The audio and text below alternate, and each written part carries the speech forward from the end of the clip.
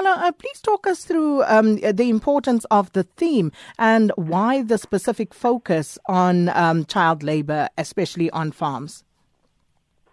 Thank you, Sakina. The theme, as you indicated, is let us all protect children to move South Africa forward, because we believe that any nation that wants to move forward, it needs to protect its children, because children are the future of any country. So as a country, we said, let's this year focus on this theme.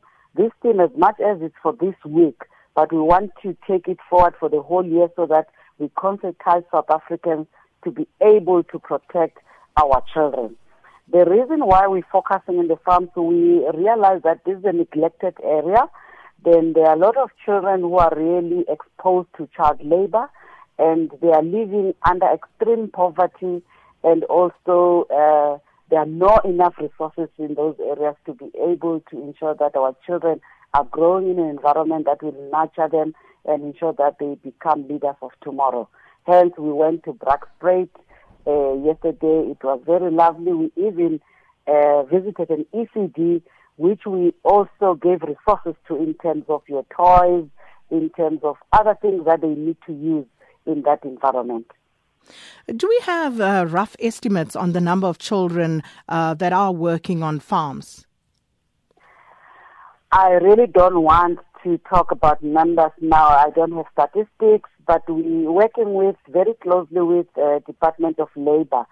Hence, in one of our forums where we meet on quarterly basis, they indicated the alarming rate, the growing rate of children who are used in the farms as laborers.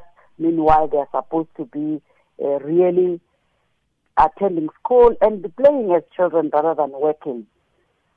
Ms. Nxumalo, do you have examples of the nature that the nature of the jobs that children are exposed to and the risks involved? Most especially if you're harvesting, you find young children carrying big bags, harvesting, be it grapes, be it fruits, or any other vegetable that is grown in a particular farm. And the challenge is that they wake up very early in the morning and also come back home very late. So their school is really disrupted in most cases. Although in some farms we were given information by labor that they work in the afternoon, but still a child needs time to play. A child needs time to write homework and be a child rather than be an adult who is working. And in most cases they are also exploited in terms of what they are paid for their job that they've done. Sometimes they're just given groceries, not necessarily money. So we think that we really need to fight the issue of child labor so that our children are protected. And we also have a challenge where we find that some of the children are coming from other countries, neighboring countries, where we're beginning to say, how do we then work with our neighboring countries to ensure that these children that are coming from those countries are taken back to the country so that they can attend school there. And aren't there age thresholds that are meant to actually protect children's rights in this regard? There are, Sakina. That is why we are worried. Any child below the age of 18, you are not supposed to work in terms of the Children's Act. So that is why we feel that we need to embark on a campaign that will sensitize parents and also communities, because it starts with parents.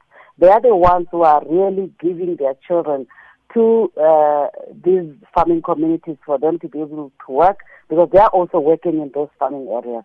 So we need to really educate these parents to say it is not correct for you as a parent or caregiver to allow your child to work at this age. The child should be at school so that they can be something of tomorrow. They can have careers, they can have education that will really change their lives. And doesn't this also make a case for children's access to justice?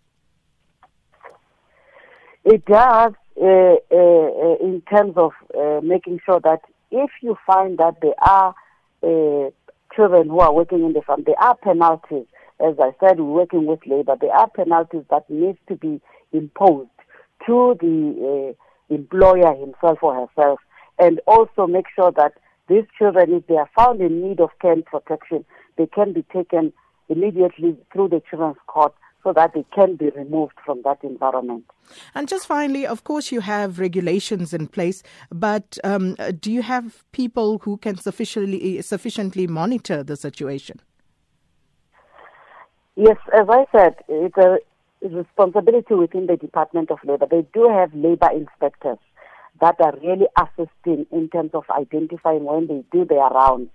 But we also spoke to them to say they need to increase visibility because they are also not having enough numbers to really visit on daily basis to make sure that they identify if there are children working in those areas.